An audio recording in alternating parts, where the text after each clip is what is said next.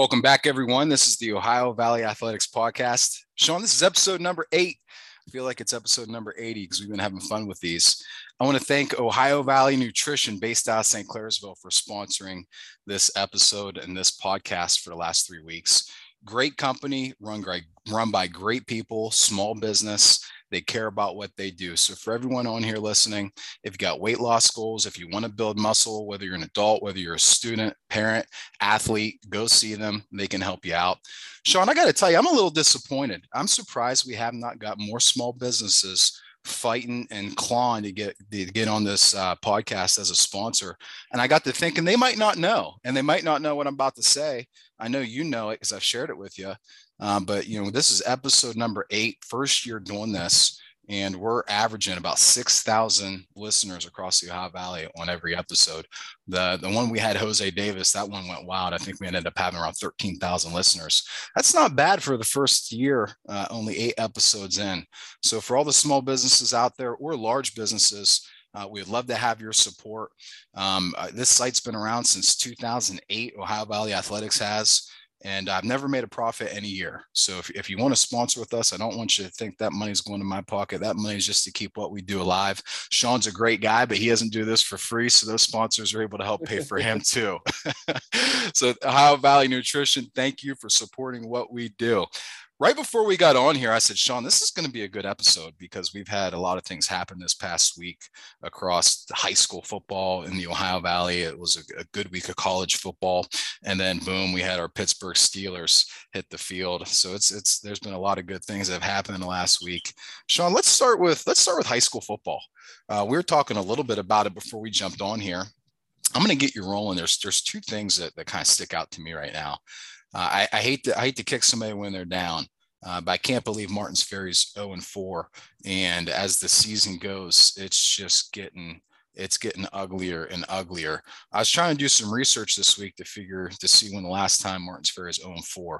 And I think it was the Intelligencer said it hasn't been since the 70s. So that puts us in a 35-40 year range. I was trying to find historical records for them, and I couldn't find it, at least today. I'm going to try to dig that up.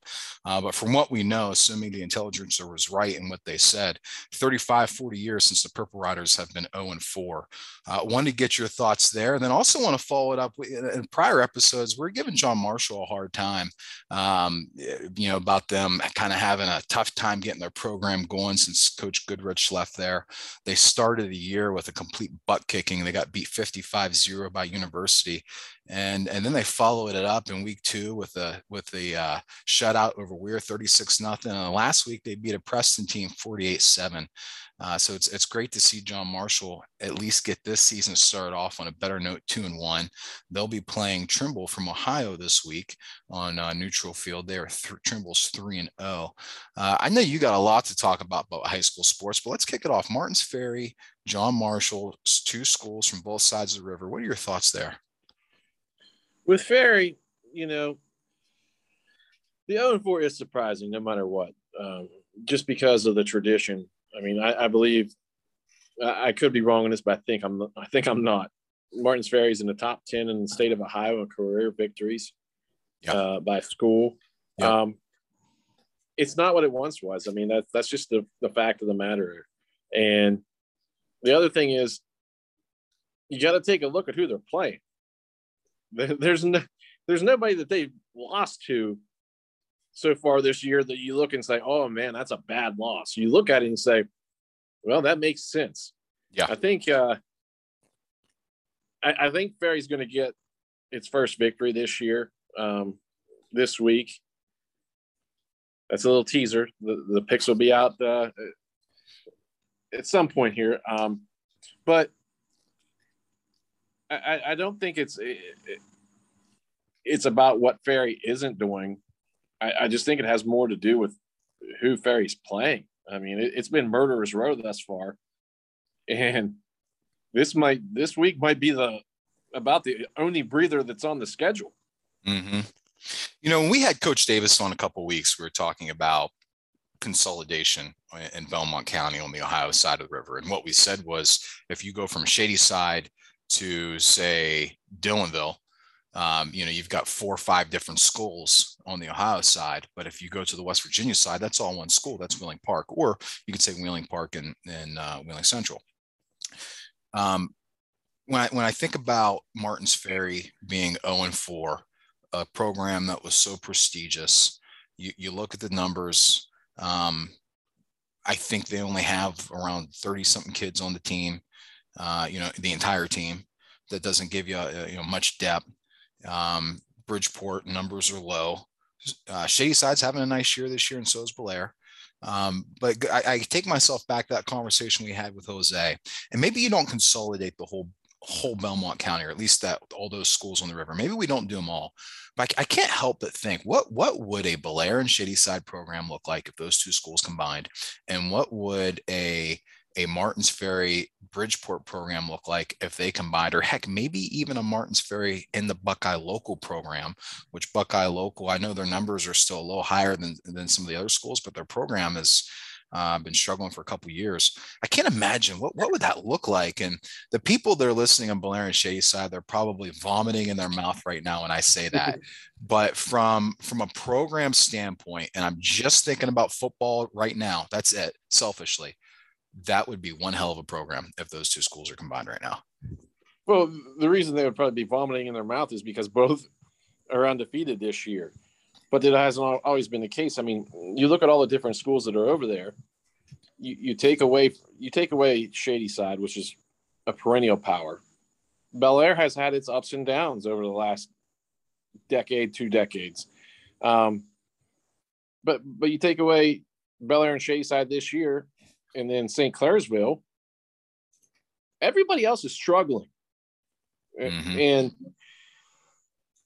it's a situation where, as populations decline and continue to decline, and it doesn't look, unfortunately, like that's going to change here locally, barring the cracker plant that has been rumored to be coming, but is on hold indefinitely. But I didn't know that. I don't know that there's really an answer out there. I don't think it's the kids. I don't think it's necessarily the coaching. I think it's a numbers game. You look at these programs that once were fielding 60, 70, 80 kids, and they're Friday nights are trotting out 30. Mm-hmm. It's just not there. Yep.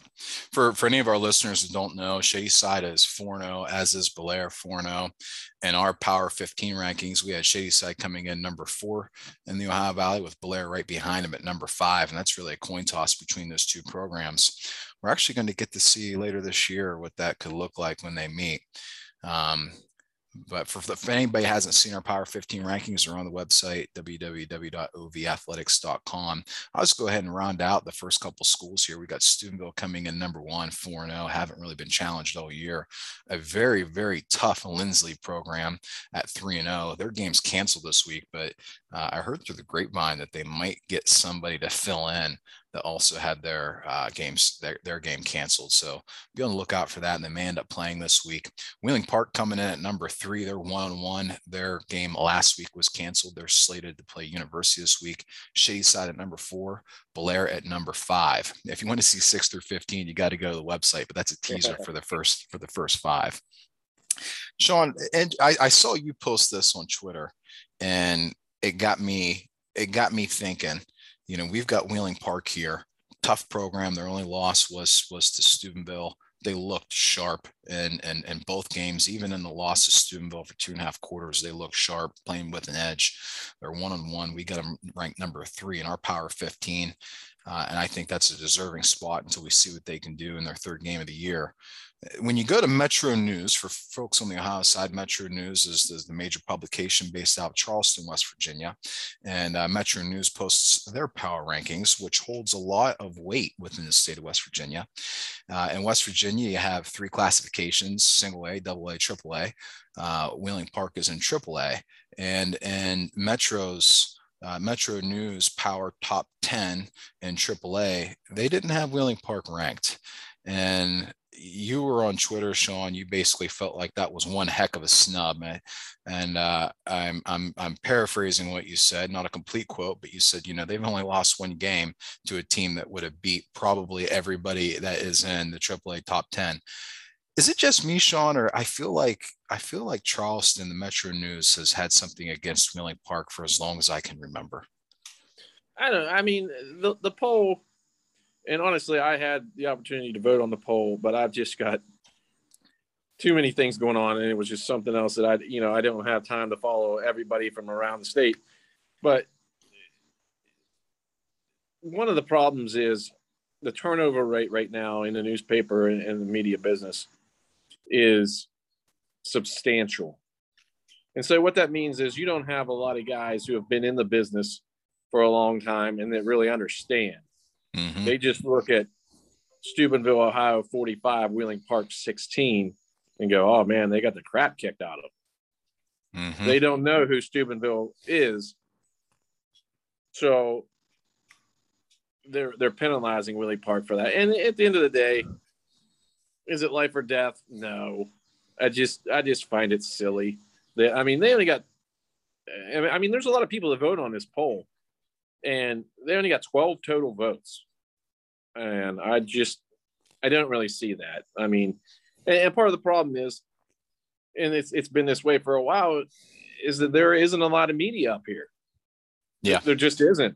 And so a place like Charleston or a place like Huntington or the Eastern Panhandle, they all see all those teams over there. So that's what they're basing it on. And they've got more votes to throw around to those schools. Now, thankfully, something like this and is nothing more than a reason to argue. That's what us guys do. It doesn't matter what it is in sports. We'll argue about it with you, but it'll play out on the field. And to be honest with you, I think Wheeling Park's going to open some eyes this weekend. I really do. Yeah, I don't disagree. I think that they control their destiny here. They've got, I think they probably have their toughest game behind them, being very competitive against a pretty good Steubenville team. I think they could go on a really special run in the second half of the season. With one little asterisk is COVID.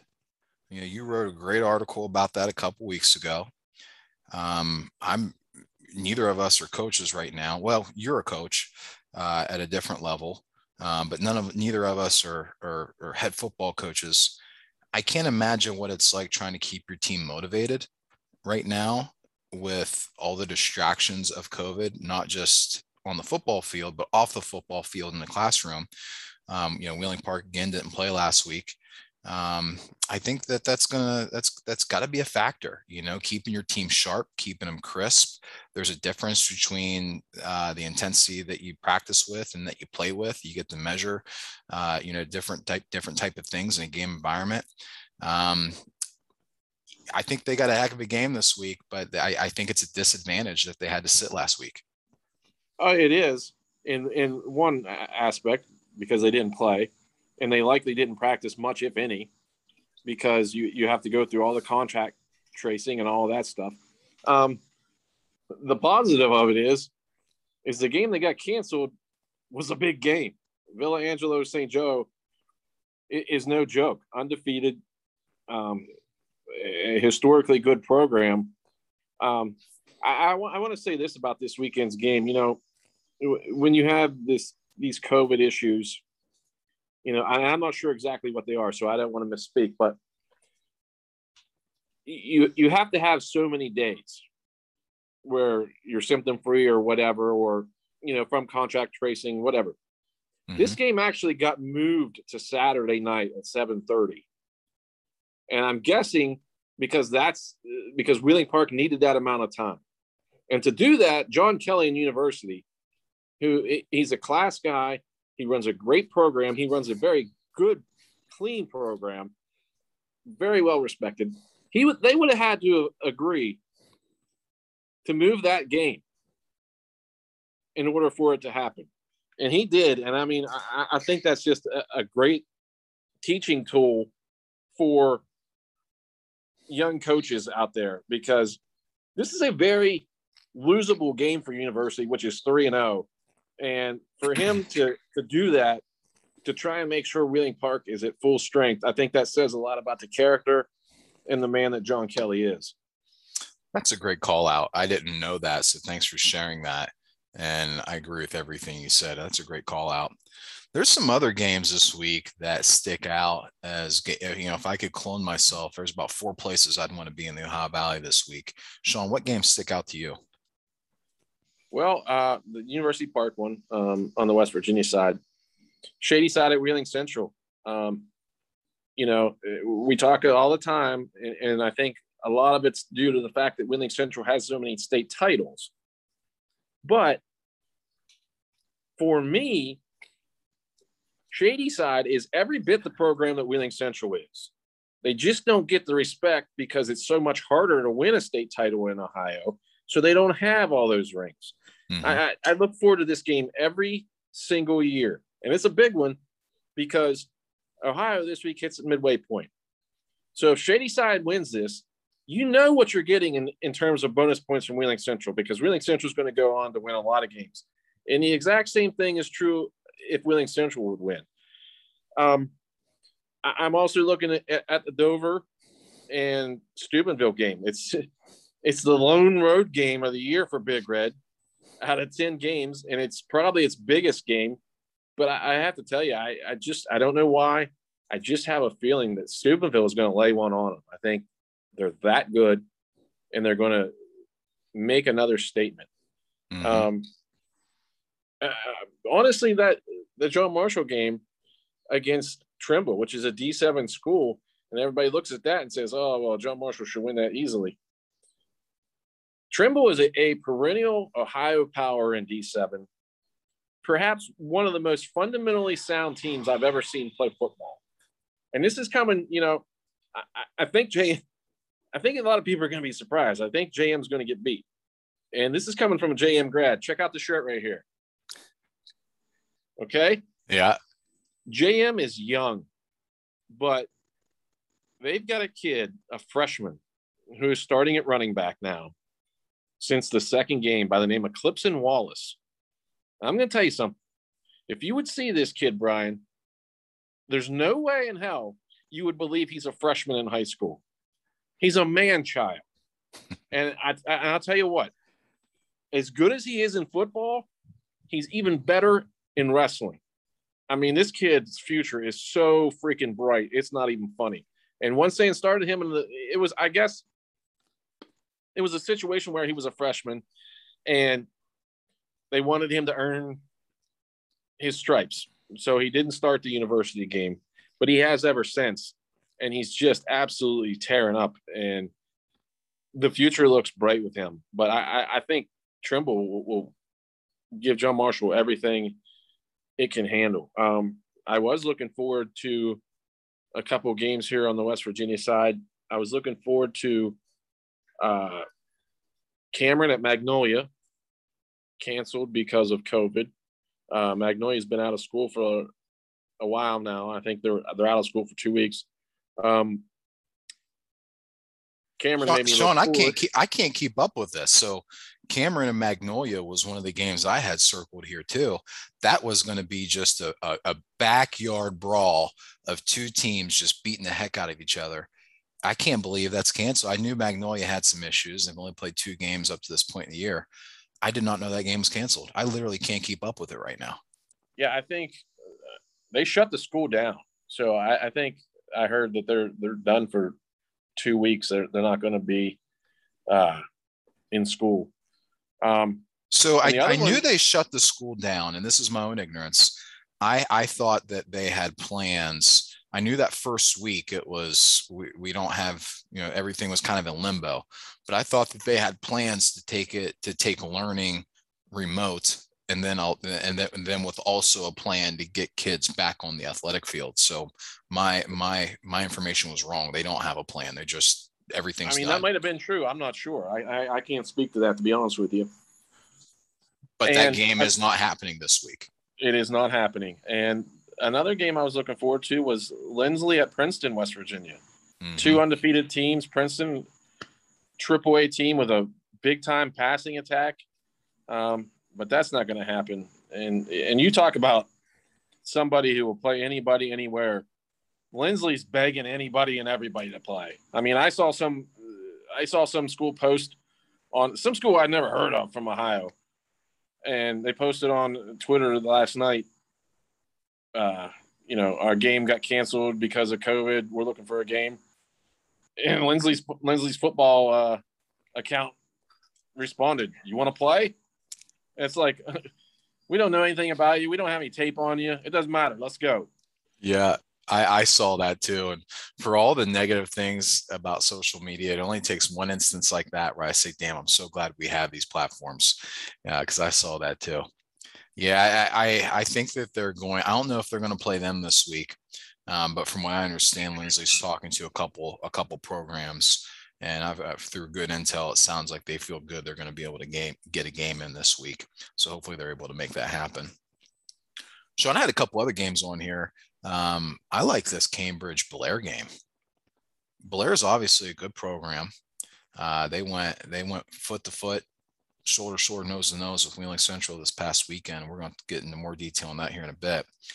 This Cambridge team's 3-1. They're scoring some points. Last week, not only they score some points, they didn't let Beechcroft score at all in a 22-0 shutout. I know you've got your rankings, so I don't want your predictions for this week. So I don't want to give too much away. I haven't taken a look at them, full disclosure, so I'm not sure what you picked here. But I said earlier, backyard brawl where two teams are going to just beat the snot out of each other. I think this is going to be one of those games.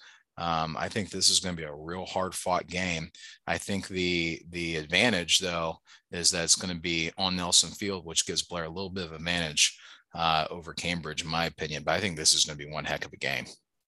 I do too, and you never know, because like I said, Bel Air has been up and it's been down in the last decade or so. You just never know. But I'll tell you what, last week, you take out Wheeling Central, you open my eyes, you make a believer out of me. Cambridge, obviously, a lot bigger school than Bel Air is. We'll see. I think that's going to be a good game as well. I don't want to look ahead, but I'm just staring at that Bel Air Shadyside game thinking, wow. So while we're talking about Bel Air, Wheeling Central, I think we'd be remiss if we didn't touch on what happened this past week. It was all over social media. We were able to secure a video and we posted it on our Facebook. There was a long string of events, and if you haven't seen the video, I'd encourage you to take a look at it. There was a long string of events that happened over about a 30-second period during that game, where there was potentially, I say potentially because I wasn't at the game, I'm just viewing this from video and what I heard, potentially a late hit that was either very close or out of bounds. When that late hit happened, that was from a Wheeling Central defender to a Bel Air ball carrier. When that late hit happened, on the sidelines, a Bel Air player and potentially a Bel Air coach got into a hand altercation with the Wheeling Central player. I say potentially because it's unclear. It's very clear that the Wheeling Central player was pushed backwards. It's unclear if that was from a Bel Air player or a Bel Air coach. And that was what caught a lot of traction on social media. Again, we posted the video. I watched it several times. To me, it's unclear exactly what happened, how that player went backwards. And then we didn't post the full video because of the length. But as the video plays out, several coaches run the field, Bel Air coaches, Wheeling Central coaches. Motions were high. It looked like, truthfully, it was just not the best moment for either team for about a minute or so. Sean, I'm assuming you got a chance to take a look at that video. I've went back and forth on this. I'm probably going to surprise you with my thoughts. I want to punt the ball over to you. What are your thoughts on what happened there? For me, it's unclear as well. But I'm going to give, and I don't even know who it is, to be honest with you. I'm going to give the benefit of the doubt to the coach. To me, it looked like a perfect storm of when that kid was coming getting back up off the ground from Wheeling Central. The play was continuing, and it looked to me that the Bel Air coach's legs and ankles got rolled up on, and it made him lean forward and look like that. I can't tell you, again, same as you, I wasn't there, but that's what it looked like to me. And I'll say this. I would just really hope that I'm correct, because, you know, in softball one year, we had a situation. We're at 10U. At this point, we were 10U. We were at a tournament. And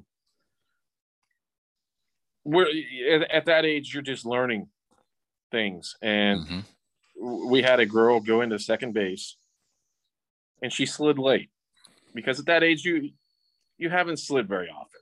Yeah. And you just aren't, the mechanics of it, the timing of it's just not good. And it ended up being a late unintentional slide. And she caught the shortstop with her cleat. Well, the shortstop was down on the ground. A coach from the other team, like, our kid didn't move because she was like scared, because she knew that somebody got hurt. And that was probably the first time that she had been involved in a situation like that. A coach from another team came out, running out, hit our kid on the helmet, and said, "What are you doing?" Now, as a parent, it wasn't my kid, but when you're coaching, all the kids are your kids. You know what I mean? Absolutely. And so you get very protective. Let me tell you, it almost became one of those scenes that you see people posting now on social media of parents that, quote unquote, parents that don't know how to behave or are taking things too seriously. Yep. So I have seen it happen, but not knowing the person involved, and just from my personal view, I don't believe that the coach actually pushed the player. Yeah, so I went through a couple of different feelings on this, Sean, through social media and even the message board on our website. There was a lot of finger pointing from Wheeling fans and Bel Air fans that accusing each other of being cheap. And I want to say right now, first, is I know the coaching staff on both sides, Bel Air and Wheeling Central, and I would not by any stretch consider any of them unethical staffs. And I honestly can't say that about every school in the Valley. Unfortunately, they're ethical people. I would not consider either of those staffs to train or coach their teams to be cheap and to play like that. I do think it was, if you watched the video, it wasn't pretty. It wasn't terrible, but it wasn't pretty. It wasn't the best moment for either sidelines. With that said, when I first saw the video, Sean, I saw it on Twitter, and my first response, literally, I tweeted this, and I later deleted it because I was wrong. I said that coach should never be on the sidelines again. And it was nothing against him personally.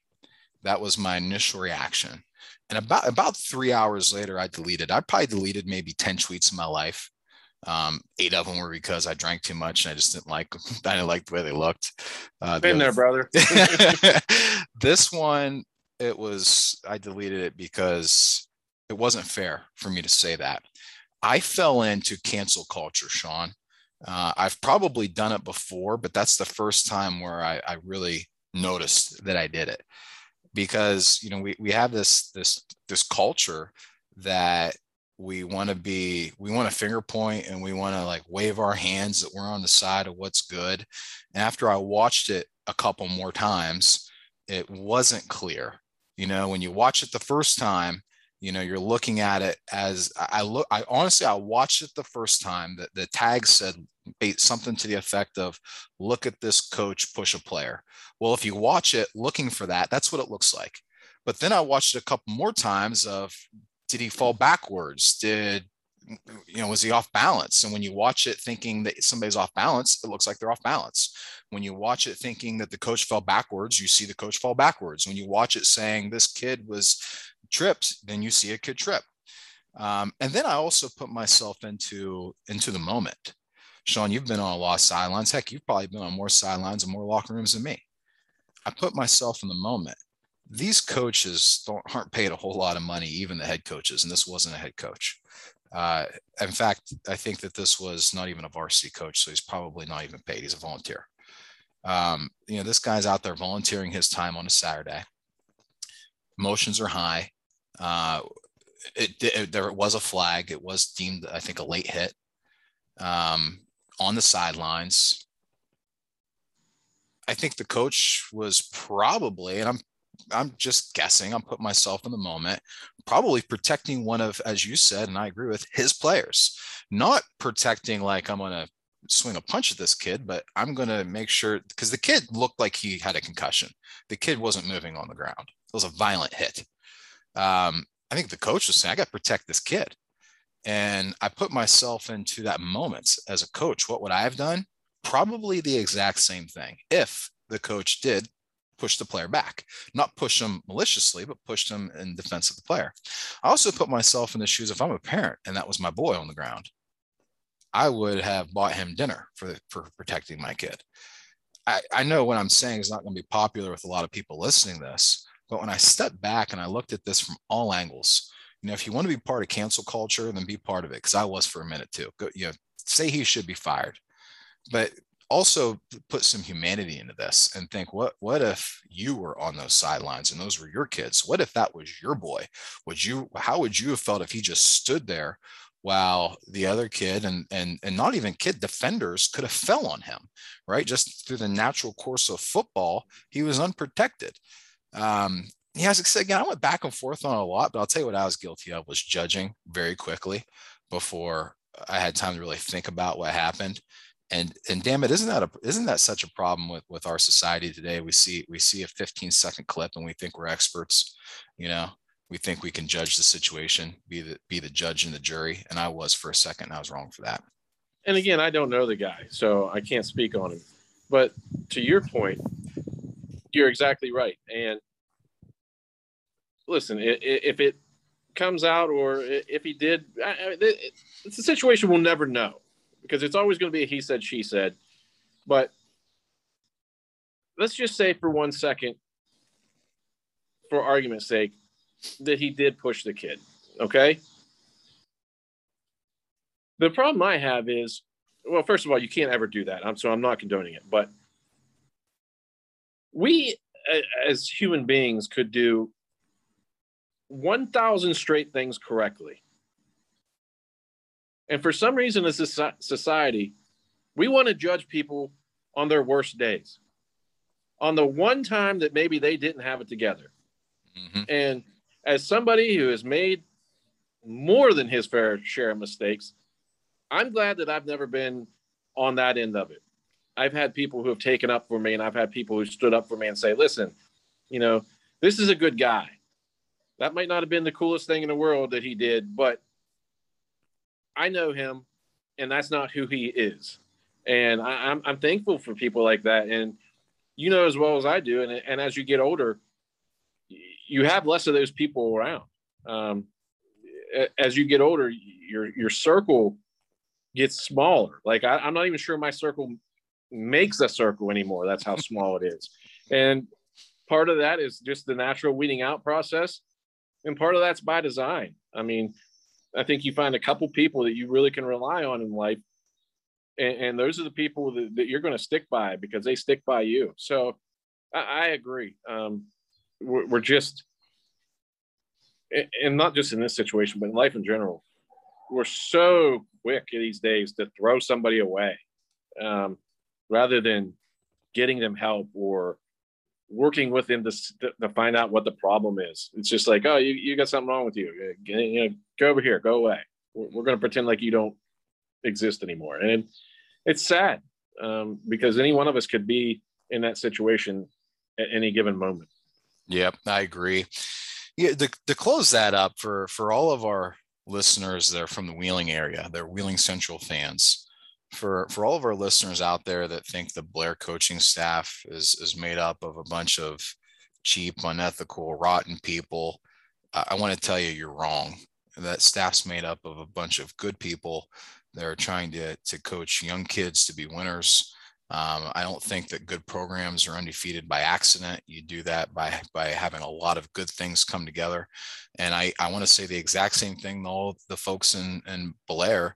They're saying the same thing about Wheeling Central. You're dead wrong. That staff doesn't teach violence and unethical practices. Same thing. I think it was just a high emotion, an ugly minute and a half of emotions. But for people pointing fingers at the coaching staff on both sides, I think you got to check yourself. I know these folks. I know the Wheeling Central staff very well. Every coach on that staff.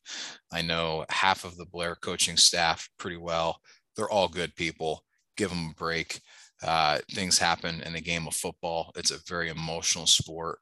We got video like we've never had before. For some people, you got an inside look at what football looks like. It's not soccer. No offense to our soccer folks, but football is a violent game with high emotions, and you got a real close look at what it looks like. So moving on, Sean, let's jump to college football. It was a fun weekend of college football, and I'm even saying that as a Buckeye fan. Let's start with your Mountaineers. They played LIU. I had to Google who the heck that was on Saturday. Long Island University. I was surprised that they're actually D1. I thought they were playing D3, Long Island University. I figured Long Island was probably playing Bethany College next week. But they won, and they won decisively. I actually don't have the score in front of me. I think it was like 59 or 60 something. 66-0, right? Mm-hmm. Yeah. So, hey, everybody kind of plays that tune-up game. Nothing wrong with it. Not going to knock it. Those tune-up games are very profitable for the team on the other side of it. LIU probably got a nice paycheck to play WVU for that tune-up game. So hopefully they take advantage of that, of getting their team back on track and getting some chemistry there. West Liberty picked up a shutout. Keep me honest, Alderson Broadus. Am I saying that correctly, Sean? Yep. They got a shutout over Alderson Broadus, our first shutout in about 10 years. Hey, something interesting here. I really hate to do this. I hate to knock on these kids because even though they're in college, they're still kids. But their starting quarterback from last year in their first game this year, Jack Allison. This kid was an All-American from Miami, Florida. Was at WVU. When he was in high school, he was ranked by ESPN the 68th best athlete in the country, Sean, not quarterback, athlete. He goes to WVU, doesn't play a whole lot. This Jack Allison kid, he fits all the things you'd like to see as a quarterback. Smart, gets great grades. He's 6'5", 210 pounds, works hard in the weight room. By all means, a great kid. Comes to WVU last year as a graduate, gets extended that extra year because of COVID. He's just not getting it done on the football field. I was really interested to see what he's going to do last year. Last year was crazy. Spring game, abbreviated year. West Liberty's first game against Notre Dame College. I'm going off memory here. I believe he threw, it was at least 5 interceptions, possibly 6. I said, that's pretty crazy. I figured this kid from WVU coming down was going to tear it up. He just didn't have a great year. West Liberty got beat first game of the year. Jack Allison was at quarterback, threw 1 touchdown, 1 interception, 140 yards. He actually sat out this week because of injury. West Liberty played quarterback Jamie Diven from South Fayette. That's just outside of Pittsburgh. He's a redshirt freshman. He threw for 240 yards, 3 touchdowns, 1 interception. He got the ball moving for West Liberty. West Liberty won that game, I believe, 28-0. I don't have it from me, but I believe it was 28-0. But they look good offensively. I hate to knock a kid when he's down from injury, but I think West Liberty might have a quarterback controversy here. Sean, what do you think? And I'm the same as you. I don't like to knock people, but he's an example of one of my biggest pet peeves, other than preseason ranking teams. He's a recruiting guy. He's a workout warrior. Whenever he gets in a workout setting, he just blows your mind. Yep. But there's nobody on the other side of him. Yep. And as well as I do with these rankings and these offers and things of that nature, it's a situation where I don't care what program you are, even your Alabamas or Clemsons, You can't personally see every kid. You just can't. So Team B down here, which is a very good program, offers a kid. And then the rest of the big name people come in and also offer him because, hey, if they're doing it, he must be a stud. Mm-hmm. All of a sudden, the kid's profile is up here and his game's down here. And it's not fair to the kid. It's not his fault that the expectations were what they were. But I mean, you're looking at it, he went to Miami, left Miami, went to WVU, barely got on the field at WVU, and then somehow ends up at West Liberty. And the natural trajectory, you would think, was that he's going to come down here and set the world on fire. Yep, blow it up. It hasn't happened. And I can't say for certain why, but I mean, we've got enough evidence now. If you're bouncing around that much and you're that highly thought of coming out of high school, that's again, that screams workout warrior to me. Mm-hmm. Yep. Other local teams around the Ohio Valley, the Bethany Bison, they fell to Grove City. That takes Bethany to 0-2 on the year. Wheeling College off to a rough start, or Wheeling University, I should say. They're 0-2. They did lose to Notre Dame College this past week, who Notre Dame College is nationally ranked. West Liberty gets their chance at Notre Dame this coming week. And then my Ohio State Buckeyes, Sean, you're probably loving this. Ohio State falls to Quack, Oregon. quack. Yeah, this was a tale of two halves. I feel like Ohio State ran out of time. First half, they played just a bad half of football. I shouldn't say bad half. It wasn't bad. They didn't play a great half of football. They probably played a bad half defensively, not a great half offensively. Second half, they played actually a really good half offensively, and they didn't play as bad defensively. You know where I'm at, Sean. I love football. I love Ohio State. I am a homer when it comes to Ohio State and the Steelers, but I also try to be real.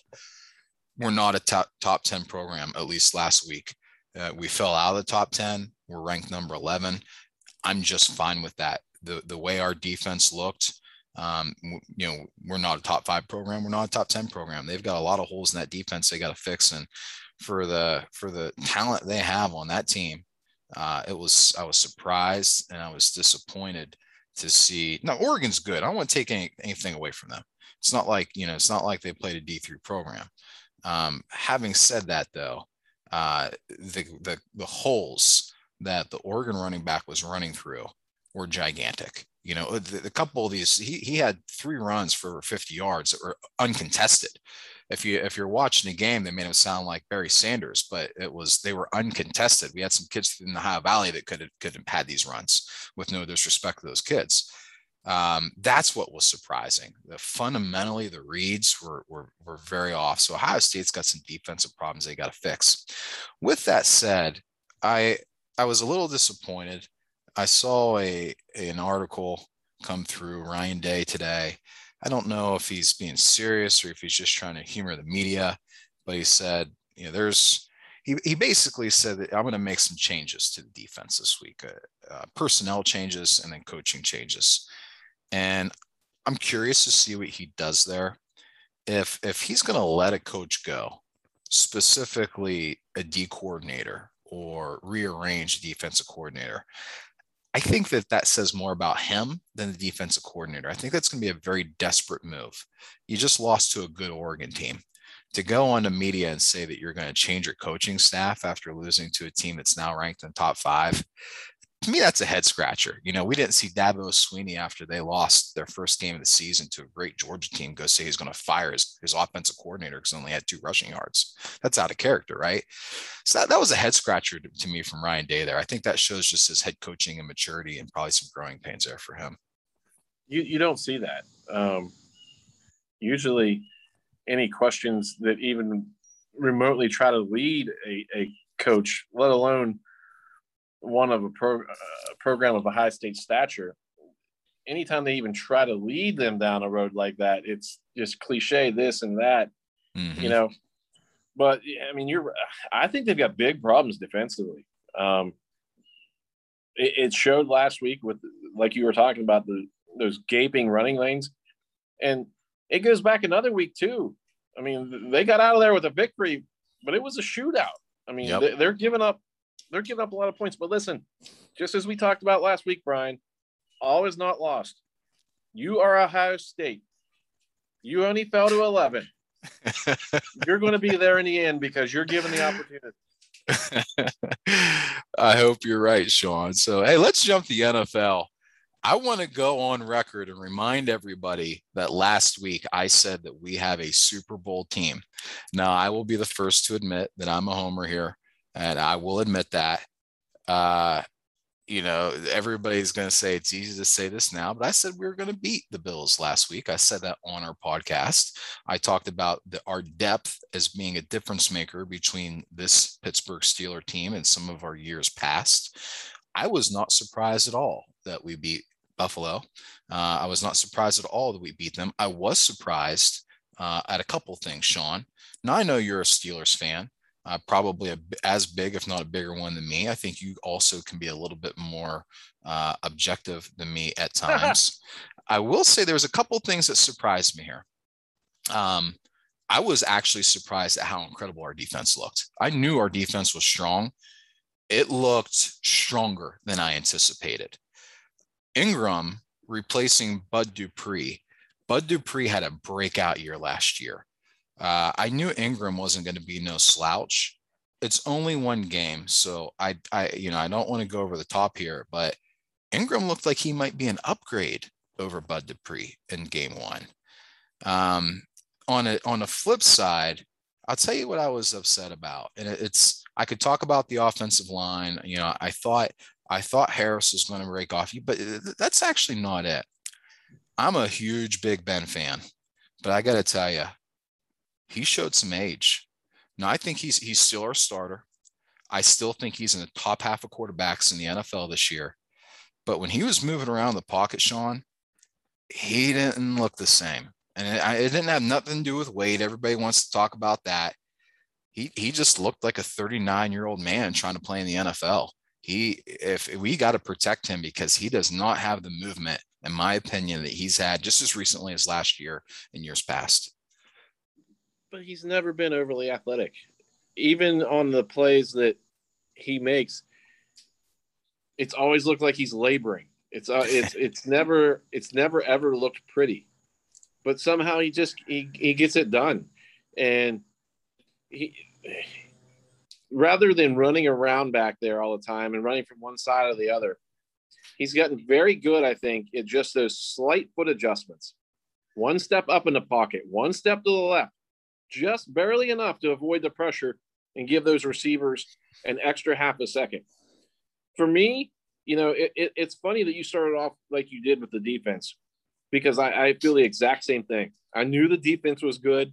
I didn't know it was that good because there were question marks in the secondary. Mm-hmm. Where's Cam Sutton going to play? How does Pierre fit in there? Listen, that back end this weekend was shut down caliber across the board. Mm-hmm. There wasn't one guy where you're like, oh my God, I hope they don't pick on him. Good luck. Stephon Diggs, nothing. Got nothing. And I had to, and you did too, anybody who's a Steelers fan had to sit back. And I said this on Twitter after the game. We had to sit back and listen all summer to how, when I was at a bar the night before the game, Saturday night, and my good buddy was telling me how Buffalo was just going to ram us. And I heard that all summer. Listen to me, okay? Don't get caught up in the hype. Buffalo was good for 1 year out of the last 2 decades. Josh Allen had one really good year of his entire life. Let's slow down the train. This is a sport, and this is a league and a profession where you have to do it over and over and over again. Okay? The guy on the other side wearing number 7 who gets bashed constantly has thrown for 60,000 yards in this league. 60,000. Okay? Josh Allen, I think he's a pretty good quarterback. Let's stop trying to fit the guy with a gold jacket before he does it a couple years in a row. I'm sorry. I mean, He's got all kinds of athletic ability, but I just don't see the poise. I don't see the consistency with him. And, I was watching one of those loudmouth shows, or a clip of one yesterday, and they're talking about, what's the strength of Pittsburgh's defense? It's pass rush. They're going to get after you. So your game plan is to have your quarterback throw it 51 times. Not very smart. But that defense, I'm telling you what, Cam Hayward, I'm telling you, he is the defense's version of Ben Roethlisberger. Whenever he's gone, suddenly you're going to be like, oh my God, Cam Hayward was really good.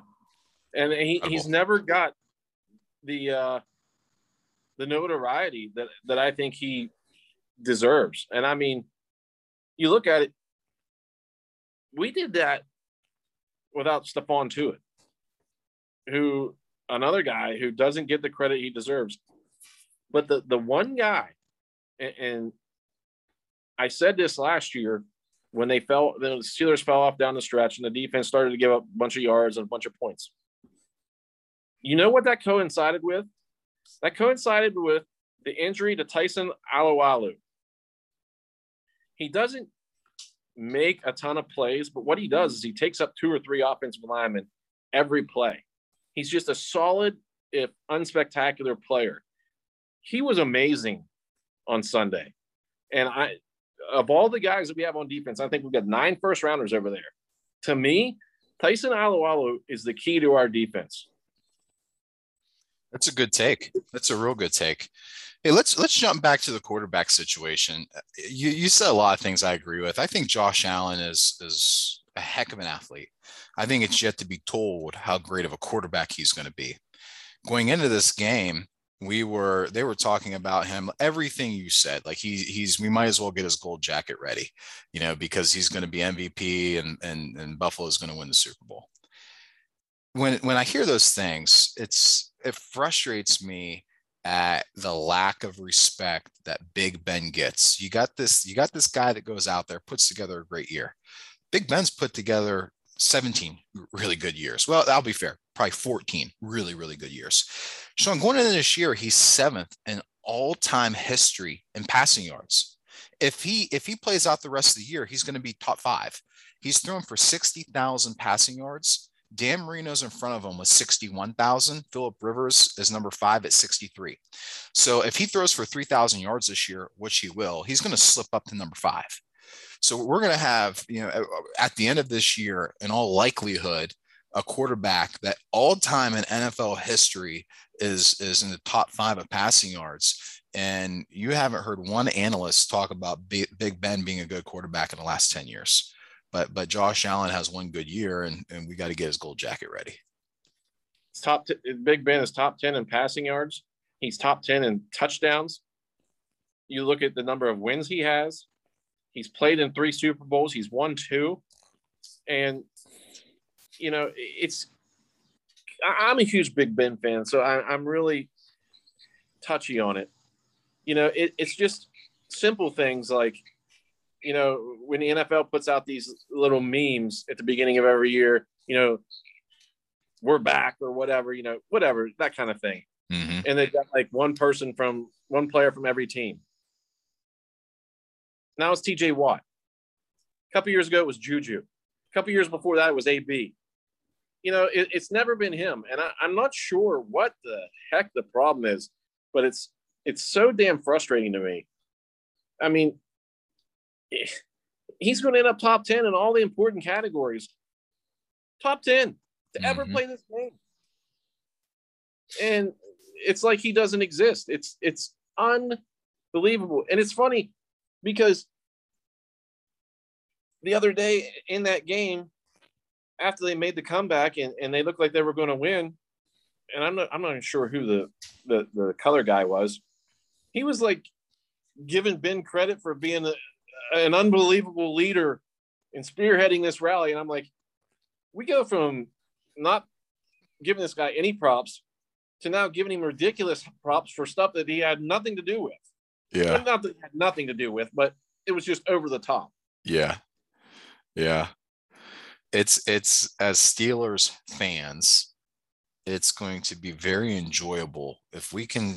I said it last week. I think if we can keep a couple players injury free, we're going to have a special year. Um, Ben Roethlisberger, Najee Harris, Cam Hayward. There's one more that I'm forgetting. But there's a couple players that we just we can't afford to lose. If we keep those guys healthy, it's going to be a special year, and I'm going to enjoy leaning back in my chair, laughing at ESPN and everybody else with their foot in their mouth, trying to catch up, talking about how great we are when we weren't, again, for the second year in a row, not predicted to win our division. And I want to touch also on the Cleveland Browns because I know we have a lot of Browns fans in this area.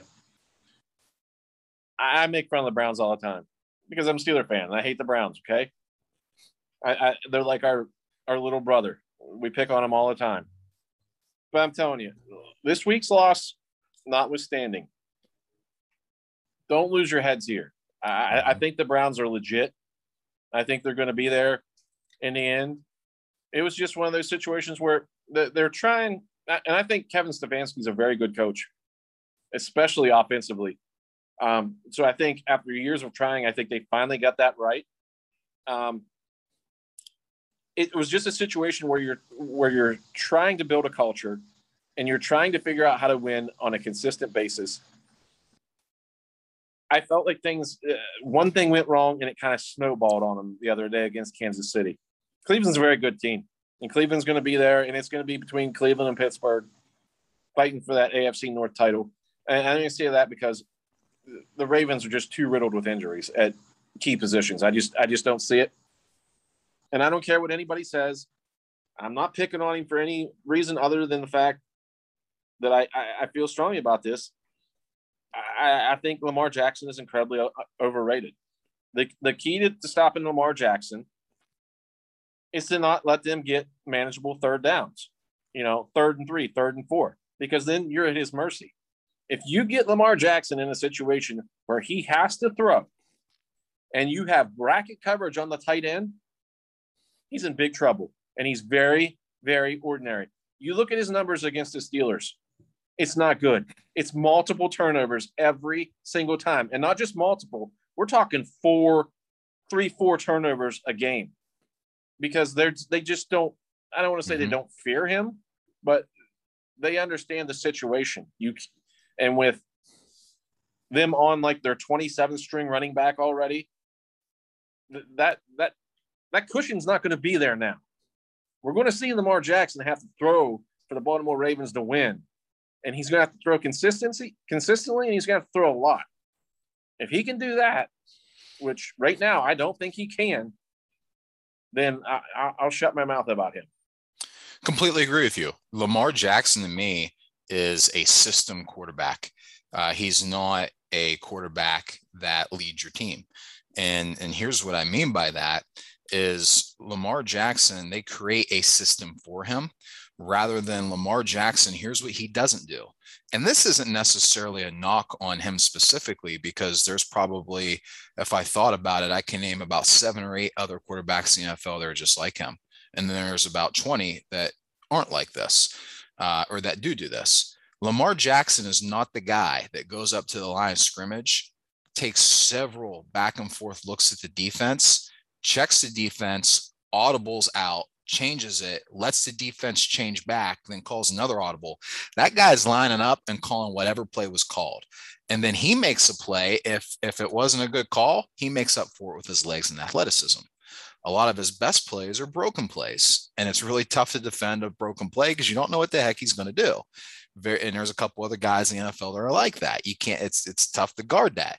But what he's not going to do, again, is go up and quarterback you out. He's not going to Peyton Manning. He's not even going to Ben Roethlisberger, where they're going to read the defense and say, oh, let me audible out of this because I think we have a better play call. That's not Lamar Jackson's game. So I agree with you. And I think he's going to have trouble with us because we're one of the top teams in the NFL at disguising what we do. It's really tough to tell what the Pittsburgh Steelers defense is going to bring at you. I think we can play him well, and we have in the past. Now, go back to what you said about Cleveland. I agree with you, Sean. Buckeye fans and Steeler fans, I drive them nuts because I don't hate Michigan and I don't hate Cleveland. I want to beat them, but I don't hate them. I want to see Michigan win when we're not playing them, and I want to see the Browns win when we're not playing them. I like Baker Mayfield. I like the way Cleveland plays football. Being a former running back myself, I love pounding the ball. I can't think in them. And there's been some pretty good running back tandems. I was going to say I can't think of my lifetime where I've seen a team with two better running backs. I have seen a team with a good ground game. Cleveland in recent memory is one of the better ones. Love Nick Chubb, throwback running back style. Love Nick Chubb. They got some pretty good receivers too. I like the way Jarvis Landry plays. He reminds me a lot of Antonio Brown on the field, but he doesn't act like Antonio Brown off the field. Cleveland on paper has a Super Bowl team. Their team is dangerous. Defensive ends, Clowney and Garrett. Holy cow! Between the two of them, they've got about 10 pounds of fat and 400 pounds of muscle. I'm not looking forward to playing them, Sean. I am not looking forward to it. Two things. Number one, just one last thing on the Ravens and Lamar Jackson and him having trouble with us. You know what he's really going to have trouble with? The fact that we play him twice, which is 120 minutes. And for those 120 minutes, Al Villanueva has to line up opposite TJ Watt. That's going to be bad news. And I love Al Villanueva. I'm a very big supporter of our military. I think he's great for that. And I think he did a really good job as a lineman for the Steelers for many years. But he's past his prime. He's finished. Secondly, on to Cleveland. And I like Baker Mayfield too, because I like my quarterbacks. I like the swag, man. I like it. I like it a lot. I like the cockiness, but not to the extent Lamar Jackson is, but Baker Mayfield a little bit, I believe, is lucky that he has that running game that he does, because that makes the game a lot easier for him. If you can, when Cleveland's going to have trouble, and this is easier said than done, is when you limit that running game and try to make Baker Mayfield beat you. And everybody wants to talk about, oh yeah, you're a Steeler fan. They went into your house and beat the crap out of you in the playoffs. I get it. That's the last vision you have, and I have it too. Believe me, it sucked all winter, all spring, and through the summer. But the numbers are what the numbers are. The offense gave that game away immediately. And secondly, take a look at Ben Roethlisberger's record against the Cleveland Browns over his career. I think he's lost to him 3 times, maybe. Mm-hmm. Okay, that's another one. For like the last 6 years, nobody has won an offseason like the Cleveland Browns have. But I think finally their play is going to start matching up to those expectations. And I'm kind of the same way. I know I said earlier that I hate the Browns. I don't hate the Browns, because I'll be completely honest with you, and this is going to piss some people off. For the majority of my life, the Cleveland Browns have been irrelevant. I don't care. Yep. They weren't a factor. Okay? And I want that to be a rivalry again. It's not a rivalry if one team's beating the other one every time they play. But I think probably Cleveland will get us in Cleveland and we'll win in Pittsburgh, just because they've caught up enough. But I think it's going to be real interesting, and just people say it's just 1 week. And I get it. It is just 1 week. But look at the difference here. Pittsburgh was able to finish a contender on the road. That's a win against somebody that you hope you're going to be fighting for home field with. Cleveland had the chance to do the same thing and had Kansas City on the ropes, but couldn't knock them out. Mm-hmm.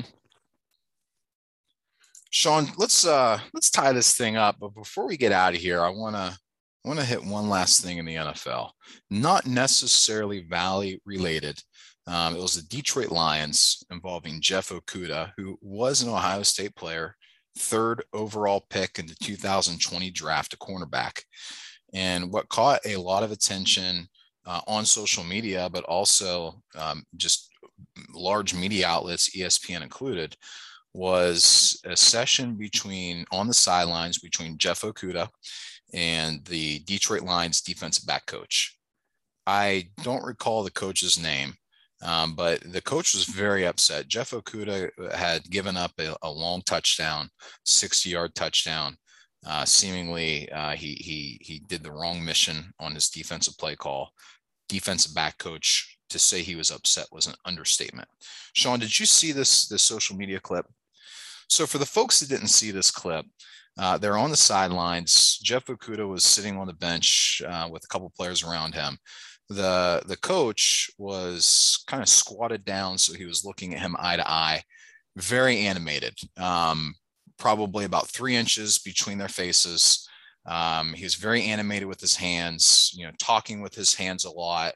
You could tell he was extremely upset. It was very clear that he was screaming, very clear that he was upset. This session went on for probably about 2-3 minutes. He even tried to walk away a couple times, but he couldn't. And it caught a lot of attention because most people were saying how overreactive this coach was.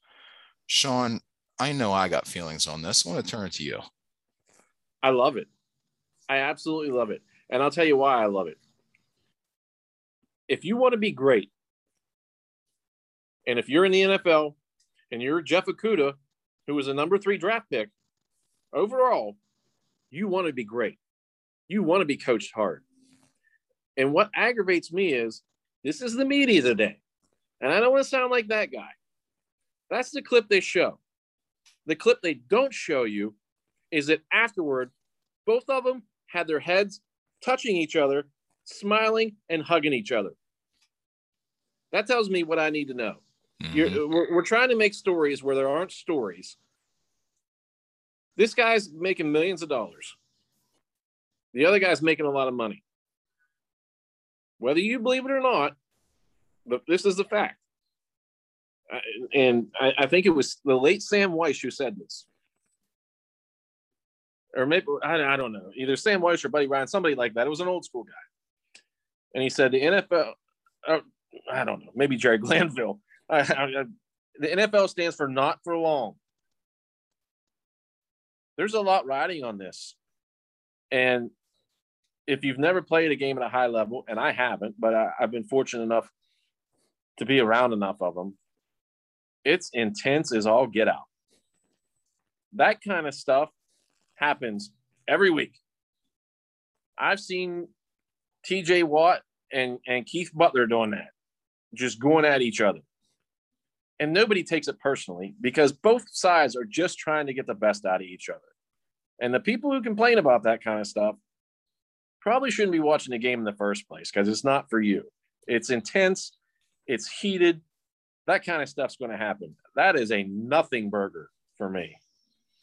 I agree with you. Coaching looks different at all times. Sometimes coaching is putting your arms around a kid's shoulder and talking to him. Sometimes coaching is giving a high five. Sometimes coaching is hugging each other.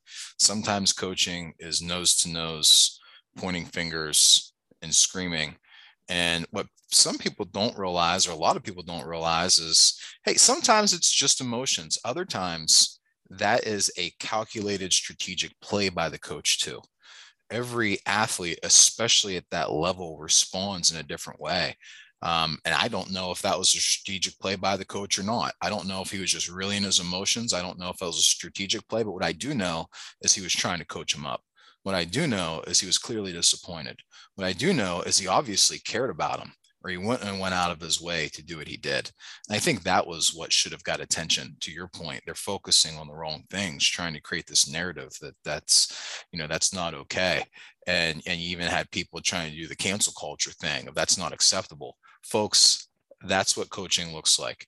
For all of our young players out there that saw that, that's the kind of coaching you should be craving, because that's the kind of coaching that's going to make you better. Neither one of those guys care anything about that situation. Like, it's not a lasting thing. You know what they do care about? Later that day, Jeff Okudah blew out his Achilles and is done for the year. That's what they care about. Mm-hmm. And you know what? probably the first guy to go over and console him was that coach, because he knows what it means to him. And you're exactly right. And it's not on that level at all. But same thing with my daughter and I. Like, we will get heated and she will give it back to me. And as long as it's in the context of a game and not at home, I'm completely fine with that, because that shows, as long as it's respectful, that shows the hunger and the desire and the willingness to do what it takes to be great. And whether it's a coach, whether it's a boss, whatever the case may be, none of us are right all the time. Yep. I think it's completely healthy to have that back and forth exchange. But I don't even think it was really back and forth in that case. Jeff just sat there and took it because he knew.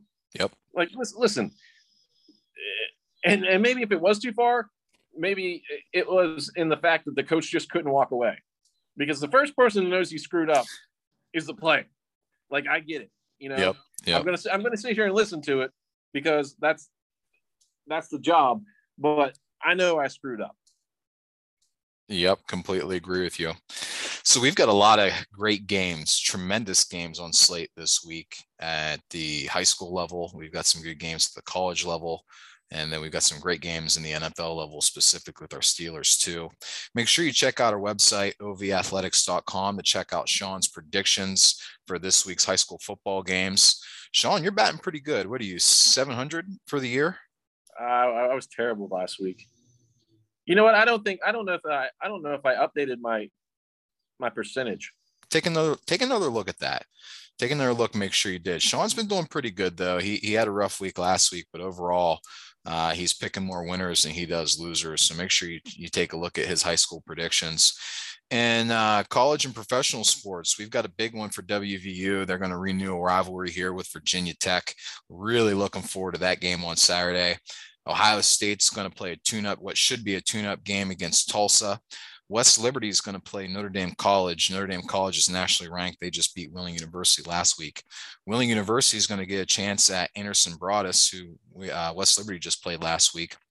Bethany College, they're in for another tough week. They're going to be traveling to Washington Jefferson this week. And then our Steelers, they've got the Raiders, who we saw on Monday night. Every NFL game is competitive, so they got to bring it. For everyone out there, I want to remind you, we've got some great college football locally. Don't sleep on Division II and Division III football. Wheeling University has 9 kids from the OVAC on their team this year. Bethany College Division III has 10 local kids from the OVAC on their team this year. And get this, Sean, West Liberty has more local kids on their team than Wheeling University and Bethany combined. West Liberty has 23 kids from the OVAC on their team. 6 of them are starters on both sides of the ball. Folks, great football right here in the Ohio Valley at the NCAA D2 and D3 level. Get outside your house, go check these kids out, go support those schools. Thanks for tuning in this week. Also want to again thank Ohio Valley Nutrition for sponsoring this podcast. For all of our small and large business owners out there, we're taking on 2 more slots, sponsorship slots on this podcast. If you're interested, please email me at Brian at ovathletics.com. Again, that's Brian at ovathletics.com. Thank you for our listeners. This is Ohio Valley Athletics, the Ohio Valley's #1 site for local sports talk. We'll talk to you next week.